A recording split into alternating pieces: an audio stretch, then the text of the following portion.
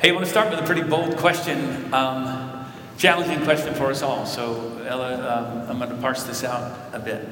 How many of you here have received Jesus Christ as your Lord and Savior?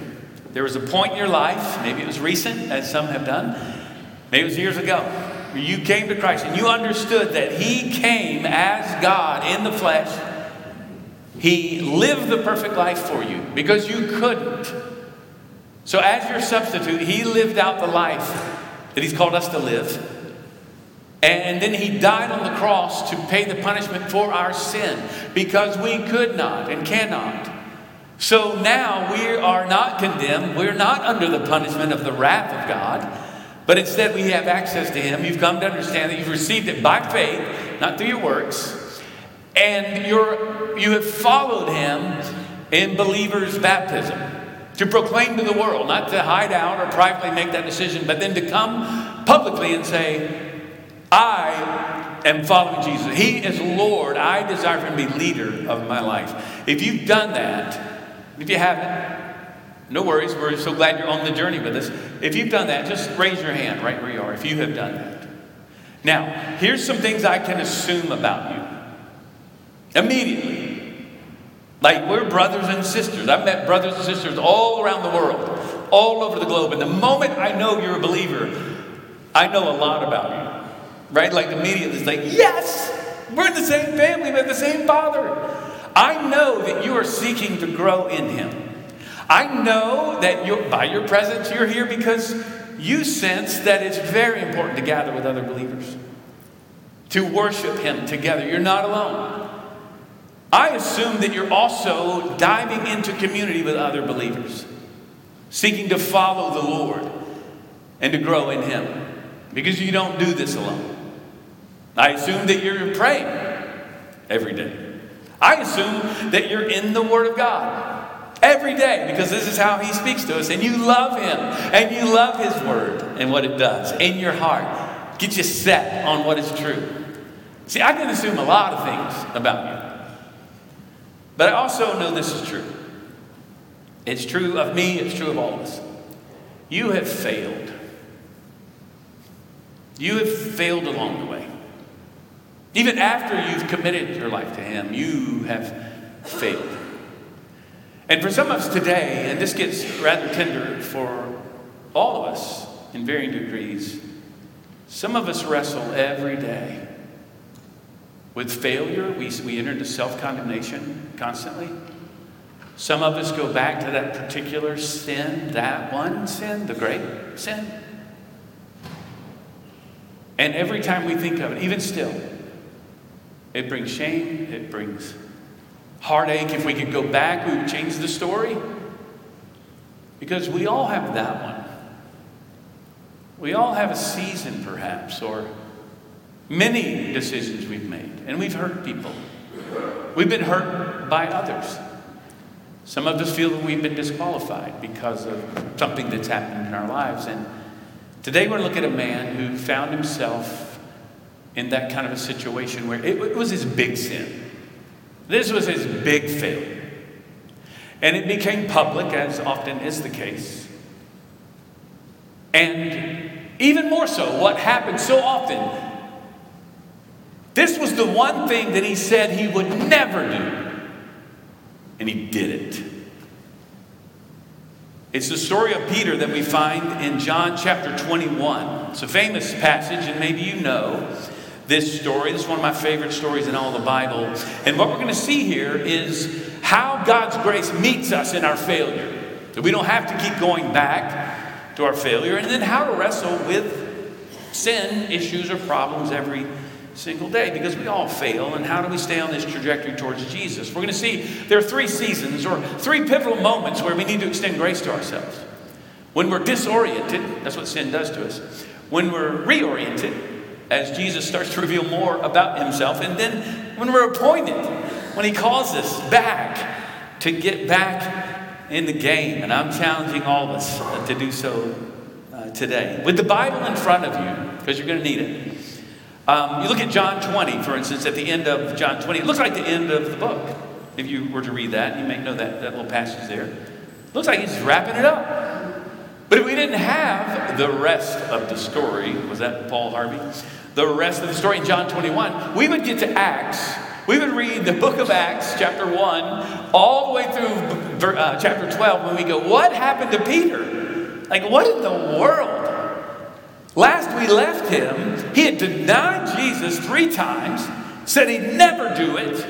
He committed his life, said he would die for him in front of all the disciples and everybody else. And then he blew it completely. Started cursing in the end that he didn't even know Jesus. What happened to him? We see it here in chapter 21. This is the catalytic moment in his life. And it's the catalytic moment, we could say, of the early church. First, we extend grace to ourselves. If you want to write this down, take notes here. When we are disoriented. The disciples are so disoriented at this point, and Peter is in particular. So look at this, verse 1, after this. Okay, always important. We're going to learn at the pastor's study every Wednesday night. How do we faithfully read Scripture? First thing, what's the context? Like, how did the first hearers hear this, and what was going on in the text? This is where it all began. After this, after the resurrection. But this is where it all started. Some of us have this spot etched in our memory. Our group that went to the Holy Land. This is on the north shore of the Sea of Galilee. We actually stayed in a hotel right there. So I have this place in my mind, along with many of you. We're going back again, by the way, next fall. Not coming up, but next. You'll hear more about that. I'd love for you to come with us. But we actually go to this spot, stay a few nights. But after this is where Jesus had called the disciples 3 years earlier. Same area, same spot. Could it be the place they loved to go? After this, Jesus revealed himself again to the disciples by the Sea of Tiberias. This is the Sea of Galilee. And he revealed himself in this way. This is, by the way, the 3rd time. They've seen him twice, resurrected. Simon Peter, Thomas, called the twin, Nathanael of Cana in Galilee, the sons of Zebedee, James and John, and 2 other disciples were together. There's 7 of them here, not all. Judas has now committed suicide. Simon Peter said to them, I'm going fishing. And they said to him, hey, we'll go with you. So there's a couple things going on here. That's what he did. He's a fisherman. Some have noted it looks like he's just going back to what he always knew. I blew it with the disciple thing. I can't do that. I'm going to go back to fishing. I don't know how much to make of that, or we're just hungry or something. But it also shows you the natural leader that he is. We're going with you. He's mentioned first because this story's about him, but he's also the man. He's the one. Though impetuous at times, and we'll see here. They went out and got into a boat, but that night they caught nothing. So they got in the boat, went out, and caught nothing. Now let's again put this in context. Not only have their lives changed. We all have this cultural memory, if you will, where we look at it and say, oh yeah, Jesus rose from the dead. The resurrection happened. They're now at ground zero of where this took place. I mean, at the time. And the reverberations of now the resurrection are going forth. But they're right here at the beginning of it all. They're not sure what their place is. We have the rest of the story. They don't know what's going on. And how do you interface with a resurrected person, right? There's a lot of weird stuff going on. This passage is kind of awkward because it is. They're disoriented. I think John is crafting this story very carefully for us to go, what? And that happened? Jesus is going to show up here. Spoiler alert if you don't know the story. But the kingdom had not come as a political revolution. It didn't come as a national takeover as they anticipated. So how do they relate to a resurrected man? They're disoriented. It seems Peter is going back to what he knew, because that's what we do when we fail. I'm going back. I tried this. I stepped out. This is why I never step out. I'm not going to do it again because I failed. Peter, as much as he would step out, maybe he's going back to fishing. It says they fished all night. That's not unusual. They would fish all night, and then you want fresh fish for the market in the morning. You don't have a refrigerator. You don't have freezers. And so they'd fish all night with a torch often that would attract the fish. And this is not unusual. They fish all night, but they caught nothing. And I think that it's important to see that failure can be so disoriented. And you're already thinking, I want you to think, to apply this text, think about failure in your own life. Again, this kind of gets tender for some of us. Maybe it's something you've done recently. Maybe it's the big sin that you need to release and let go of. Because you go back, it's like spiritual whiplash. You go back and go, what a sinner am I? I can't believe it. And I've talked to so many people as a pastor through the years, gosh, even in youth ministry and such, where people sin or that, again, the great failure. And our failure, our sin is so disorienting that it leads some people to question their salvation. Maybe you've been there. We've all perhaps have been there. How could I have done, if I'm really a Christian, how could I have done this? Or people who want to say, hey, you Christians, you're all just hypocrites. And I'd say, well, you'd have an argument if our salvation was based on how good we are. It's not. It's based on how good He is. It's His grace that has changed us. And yes, it should change us, which is what we're going to see today. This should propel us to obedience over and over again. But here we see that Peter has failed, and he's filled with guilt and shame, condemnation. And then it says, verse 4, just as day was breaking, so maybe it's still barely much light out, Jesus stood on the shore, yet the disciples did not know that it was Jesus. So Jesus is right here in the midst of their failure. He doesn't look like they thought he would, we're going to see. I mean, he's resurrected. It's Jesus, but it's not Jesus. It's Jesus. It's not the guy that died on the cross, but he's physically here. They're still wrestling. How do you relate? And then Jesus said to them, verse 5, children, do you have any fish? This word is only used here. He's saying, hey boys, caught anything? It's kind of a term of endearment, actually. Hey boys, fellas, you caught anything? They answered, no. Shortest answer a fisherman has ever given. Like, no. They don't even talk about the one that got away. They don't talk about the big haul they could have brought in, except that Peter, did something crazy. No. Very brief response. And I think that Jesus, that's all they've got. No excuses, only failure. That's why he's asking the question. It's why we sense this from the Holy Spirit. I often ask the question in a sermon, hey, so we're living the way of the world. How's that going for you, by the way? Is that going okay? No. It's to turn us back. It's God in the garden, the first that we hear, okay, after Him, let there be light. He says, hey, Adam, where are you? He knew where he was. Second question, did you eat from the tree I told you not to eat from? He's wanting us, them, the disciples, Adam, to admit our failure. That's why he's asking the question, okay? But don't miss this. Jesus could be anywhere. He's resurrected. He's shown up through walls. If you want to know what our resurrected bodies look like, by the way, look at his. The first installment of the resurrection. The first fruit of the resurrection. He can be anywhere, but he's here in bodily form. He is right here. They don't expect him to be here. I don't know that they're looking for him. It doesn't seem like they are. They're back to work. But in Mark chapter 16, verse 7, interesting. After Jesus is resurrected, the angel says to the women who first encountered the risen Christ, go and tell my brothers, tell the disciples and Peter that I'll meet them in Galilee. They're supposed to be here. That's why they're here. And a little sub-point, the women are the first evangelists to go proclaim the news to the apostles. Some have called Mary the apostle to the apostles. She was the sent one, the evangelist, right? But he's coming after them. Jesus is here. And by now, Peter has learned Jesus is completely unpredictable. And some of us need to hear this today. Jesus does not respond to your failure like you do. He does not respond to that failure you have in mind or that thing that happened to you that you feel marks you now the rest of your life. Jesus does not respond to you like you do. And self-condemnation needs to end in your life because your failure, mine, our sin, does not repel Jesus.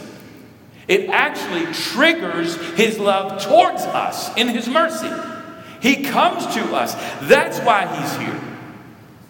Look at verse 6. He said to them, hey, cast the net on the right side of the boat and you will find some. Kind of ridiculous, but for some reason. So they cast it. They've been, why not? We tried everything else. And now they were not able to haul it in because of the quantity of fish. Look, the difference from one side of the boat to the other. Here's another thing you see on our Holy Land trip. We'll get on a boat in the Sea of Galilee, but they'll show you a boat at this museum. It looked like it was a first century fishing boat. I mean, it's there. There's a shell of it. But you can see what that would look like, how big it was and all the things. It was probably similar to this.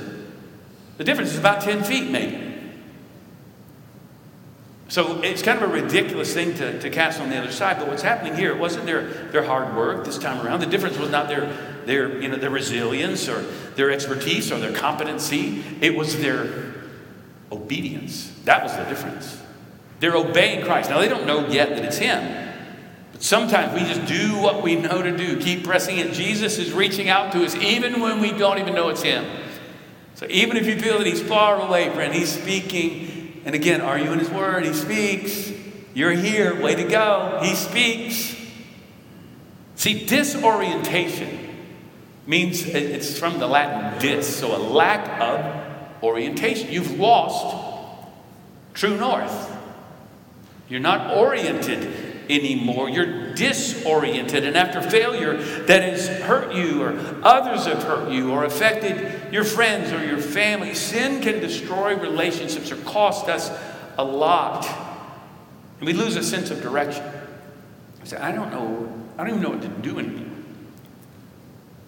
It's like a lot of our support, the family support group, or it's divorce care that we have as well, that Dr. Martin leads, where a lot of times we're disoriented and we need to come around others and say, what does my future look like? It's fuzzy. I don't know what my circumstances are fuzzy. Even Jesus is kind of fuzzy right now. And the beauty is that Jesus meets us in that place and he shows us more of who he is. Now, I've got to stop here and say this. We have a lot more clarity than they did. And this is a challenge for us. We have the blessing of the rest of the story. The whole New Testament, all of Scripture together for us. We have the blessing of his word. We have the blessing of worship. Way to go. This should be priority every week for you. We have the blessing of our connect groups to come together with other believers, to be encouraged. I blew it this week. Guess what? I did too. Wait, you too? Yes. How are you dealing with that? Let's talk about it. Or how about, no, I'm going to spin off. I'm going to go privately with you, brother or sister. I need to talk. I'm hurting. I lost this, or this happened to me. Or how about this? It's why we're telling you to read Dwell, and every single one of us reading Dwell. This week, chapter 8, we read verse 31 through 39 on Tuesday. I'm wrestling with self-condemnation. Hey, who will bring a charge against us? Paul says. Who's going to come after you wanting to condemn yourself? Not Jesus. Who seeks to cancel us? Jesus cancels out everybody else. He cancels out all of our sin, all of our mistake. We're reading that early. I'm reading that Tuesday morning, Romans 8. I'm going, yes, yes, yes. I'm going to live in that today. You see the power of his word? Are you in it? Take some discipline, partnering with him if you're going to be his disciple. Get out of condemnation, self-condemnation by getting his word. So we need to extend grace to ourselves when we're disoriented. Watch this. We need to extend grace to ourselves when we're reoriented. Our disorientation. Now watch this. Their disorientation starts to become a reorientation, a redirection. That's what that is. Look at verse 7. That disciple whom Jesus loved. It's funny, John keeps referencing himself. You want to say, John, just say John. Just say yourself. You outran Peter to the tomb. We know it's you. I mean, it's, said to Peter, it is the Lord. Because watch this. They'd seen this before on these same shores. They fished all night. Jesus is calling them to be a disciple. He says, hey, go deeper. They're like, whatever, go deeper. And then they haul in 2 loads of boatloads of fish. Immediately he goes, wait, we've seen this story before. This is Jesus. That's who that is. It can only be him. When Simon Peter heard that it was the Lord, he put on his outer garment, for he was stripped for work, and threw himself into the sea. So he's just like, he's not playing around. I don't know about you guys. I'm going to go. That's Jesus. Again, impetuous. And again, awkward story. Why did you put your robe on if you're going to jump in and swim? What? He's not thinking. That's Peter. We don't know why. But other than you don't want to leave anything on the boat. Like, you guys stand out here. I'm out. So he jumps in. They're rowing alongside him. I think this is kind of comical. I mean, it's only 100 yards. It says in the next verse, look at this. The other disciples came in the boat, dragging the net of fish behind them. So they're moving a little slower. For they were not far from land, about 100 yards. They're over there. I imagine them rowing, and they're like, Peter, why are you swimming? Okay, well, we'll see. They're moving on in. And they get there. Notice the details here. When they got out on land, they saw a charcoal fire in place with fish laid on it and bread. Wow. So what does a resurrected Savior do? He serves. He's serving them breakfast. How cool is that? John is crafting this story very carefully. I want you to see this. The only other place in Scripture we see charcoal fire. In relation to this story, do you know where it was? In John 18, the first time Peter denied Jesus was outside of Caiaphas' house. And he says in front of a charcoal fire. The only other place. So at night with the glow of the charcoal fire and the distinct smell of the charcoal fire, Peter will now find himself in front of Jesus as the sun starts to rise in front of a charcoal fire. And to eat with someone in this day, you might know culturally it was a very intimate relationship. To eat with someone who had wronged you was an act of forgiveness. I mean, that's even today. It's an act of grace. Verse 10, Jesus said to them, bring some fish, some of the fish that you caught. So Simon Peter went aboard and hauled the net ashore, full of large fish, 153 of them. And although there were so many, the nets were not torn. The net was not torn, as if that was a miracle in itself. Large fish. How do we know there were 153 of them? Someone counted them. I love that. I can imagine the guys just high-fiving each other. Like, are you kidding me? Not only have they done this all night, but they've never seen anything like this. So they're 152, 153. They're chest bumping or whatever they're doing. They're so excited. And then it says here in verse 12, Jesus said to them, come and have breakfast. Now, none of the disciples dared ask him, who are you? They knew it was the Lord. Now, this is fun. Again, awkward. But this is like when you're in class, in school. This would have been me in math class, where the teacher does this massive, algebraic formula on the board. And then she goes, and then this is how you get. Look, x minus y, this and this. And then she goes, okay, any questions? And I'm so lost. I'm like, I don't even know what to ask. I don't even know what to ask. I don't want to be embarrassed. That's what's going on here. Jesus came and took the bread and gave it to them, and so with the fish.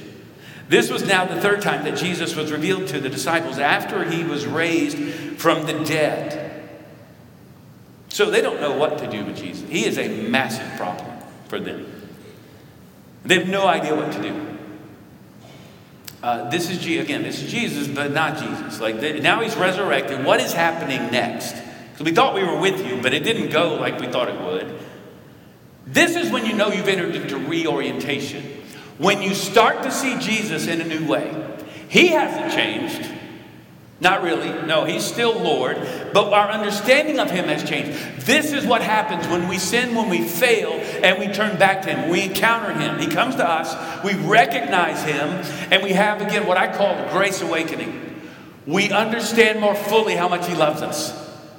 Only God can take our failures and turn them into something beautiful. He takes our worst sin, our worst mistakes, and he encounters us. He starts to reorient our lives around a new understanding of who he is. This is a beautiful thing, and this is exactly what's happening with Peter. Now, here's the thing for some of us. Some of us dare not ask Jesus any questions because we think we've got him figured out. And he wants to reveal something greater to us. He wants to show us more. Jesus is reorienting your life today, hearing this message through his word. God is doing a new thing in you right now. And he wants to show you like you've never seen how much he loves you. We need to extend grace to ourselves when we're disoriented, when we have failed, when we're reoriented, and when we're, watch this, when we're appointed. Now, I used to think this next section here was kind of these questions in rapid succession. If you know this is where Peter asked him 3 times if he loves him. Jesus is going to reinstate him again. Spoiler alert. But Jesus, I think Jesus is doing this publicly. I think the initial conversation is with the other disciples. I mean, John's writing this down. John is aware throughout, we'll see. I think he ends up with Peter alone for a moment. Maybe they take a walk. I think John is, just imagine this is the case. He's actually recording the entire morning. Now it says, look at verse 15. When they had finished breakfast, Jesus said to Simon Peter, Simon, son of John, do you love me more than these? I think they're sitting there around the fire. He goes, hey, so Simon, you love me more than these? Notice he's not presuming upon it. He's not calling him Peter, even. Petra, the rock. So Simon, son of John, you love me more than these guys? You said you did. You said you would. You said you'd die for me. Peter knows he's failed, and they know he's failed. And he said, yes, Lord, you know I love you. And he said to him, feed my lambs. He said to him a second time, Simon, son of John, do you love me? He said to him, yes, Lord, you know that I love you. And he said to him, tend my sheep. So much has been made about the language here in the Greek that Jesus asked him, do you agape me? Do you love me with the highest kind of love? Or do you, and then Peter answers, I phileo you. You know I phileo you. Which is a high love as well. He said, Lord, you know I love you. Like a great high human love. And then Jesus said, no, you agape me. He says, Lord, you know I phileo you. The last time Jesus comes down to where he is, and he says, a third time, do you phileo me? Like, do you love me even that level? This time, Peter's grieved because he asked him a third time, do you love me? And he said to him, Lord, you know everything. You know that I love you. Phileo you. He said, feed my sheep.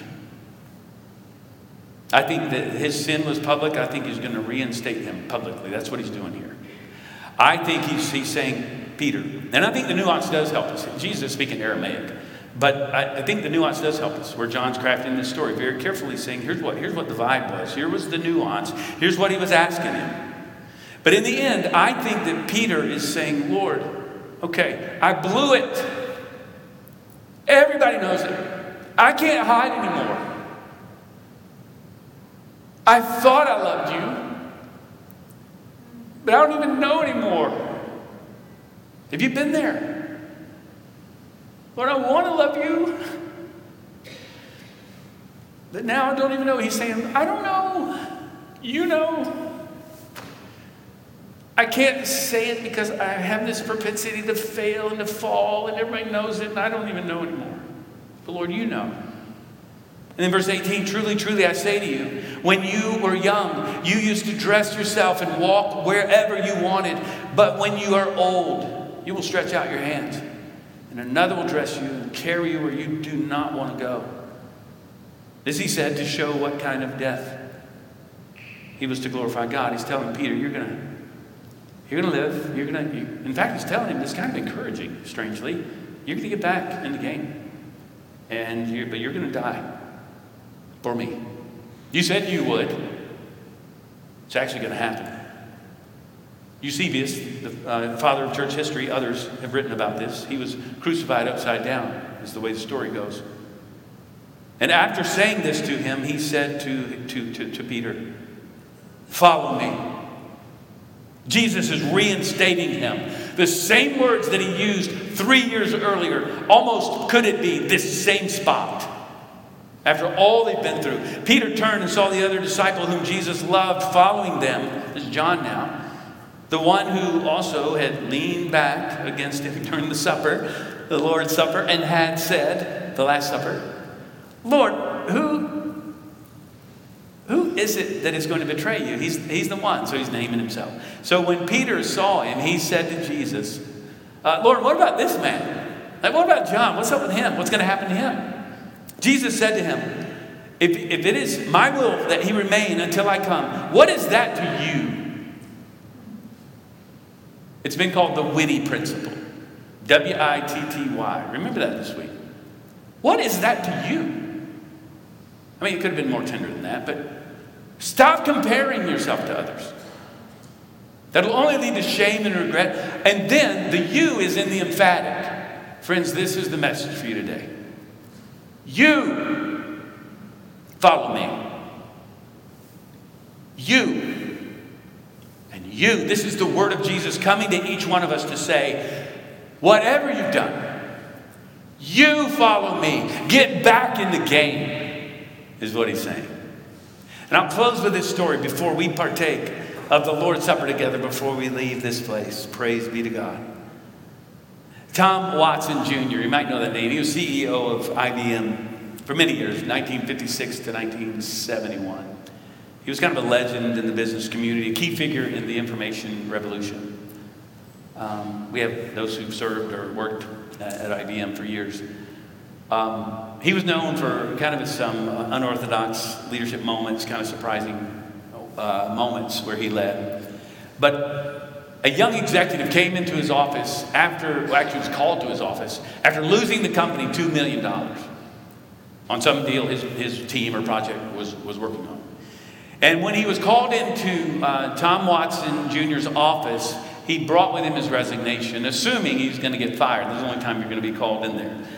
At least he thought. And so he comes in, he says, here's my resignation. Before you fire me, I just want to know I'm sorry. And I resign my position. And Tom Watson turns to him, he tosses his resignation back across the desk, and he says, are you kidding me? I just spent $2 million educating you. I can't afford to fire you. And I think that's what's happening here. Peter, I invested 3 years in you. Friends, listen to this. This is for us. I invested a crucifixion in you. I invested a resurrection in you. A resurrection. Get back in the game. I've done it all so you'll stay with me. Hang in there. Friends, we need grace when we're disoriented. We need grace when we're reoriented by our Savior. And when we're appointed. And not say, no, I'm not worthy. Of course you're not worthy. That's why I went to the cross for you.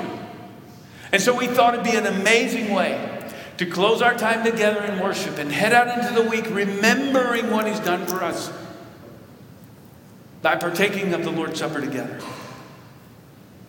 And so now our deacons are going to guide us and we're going to serve each other.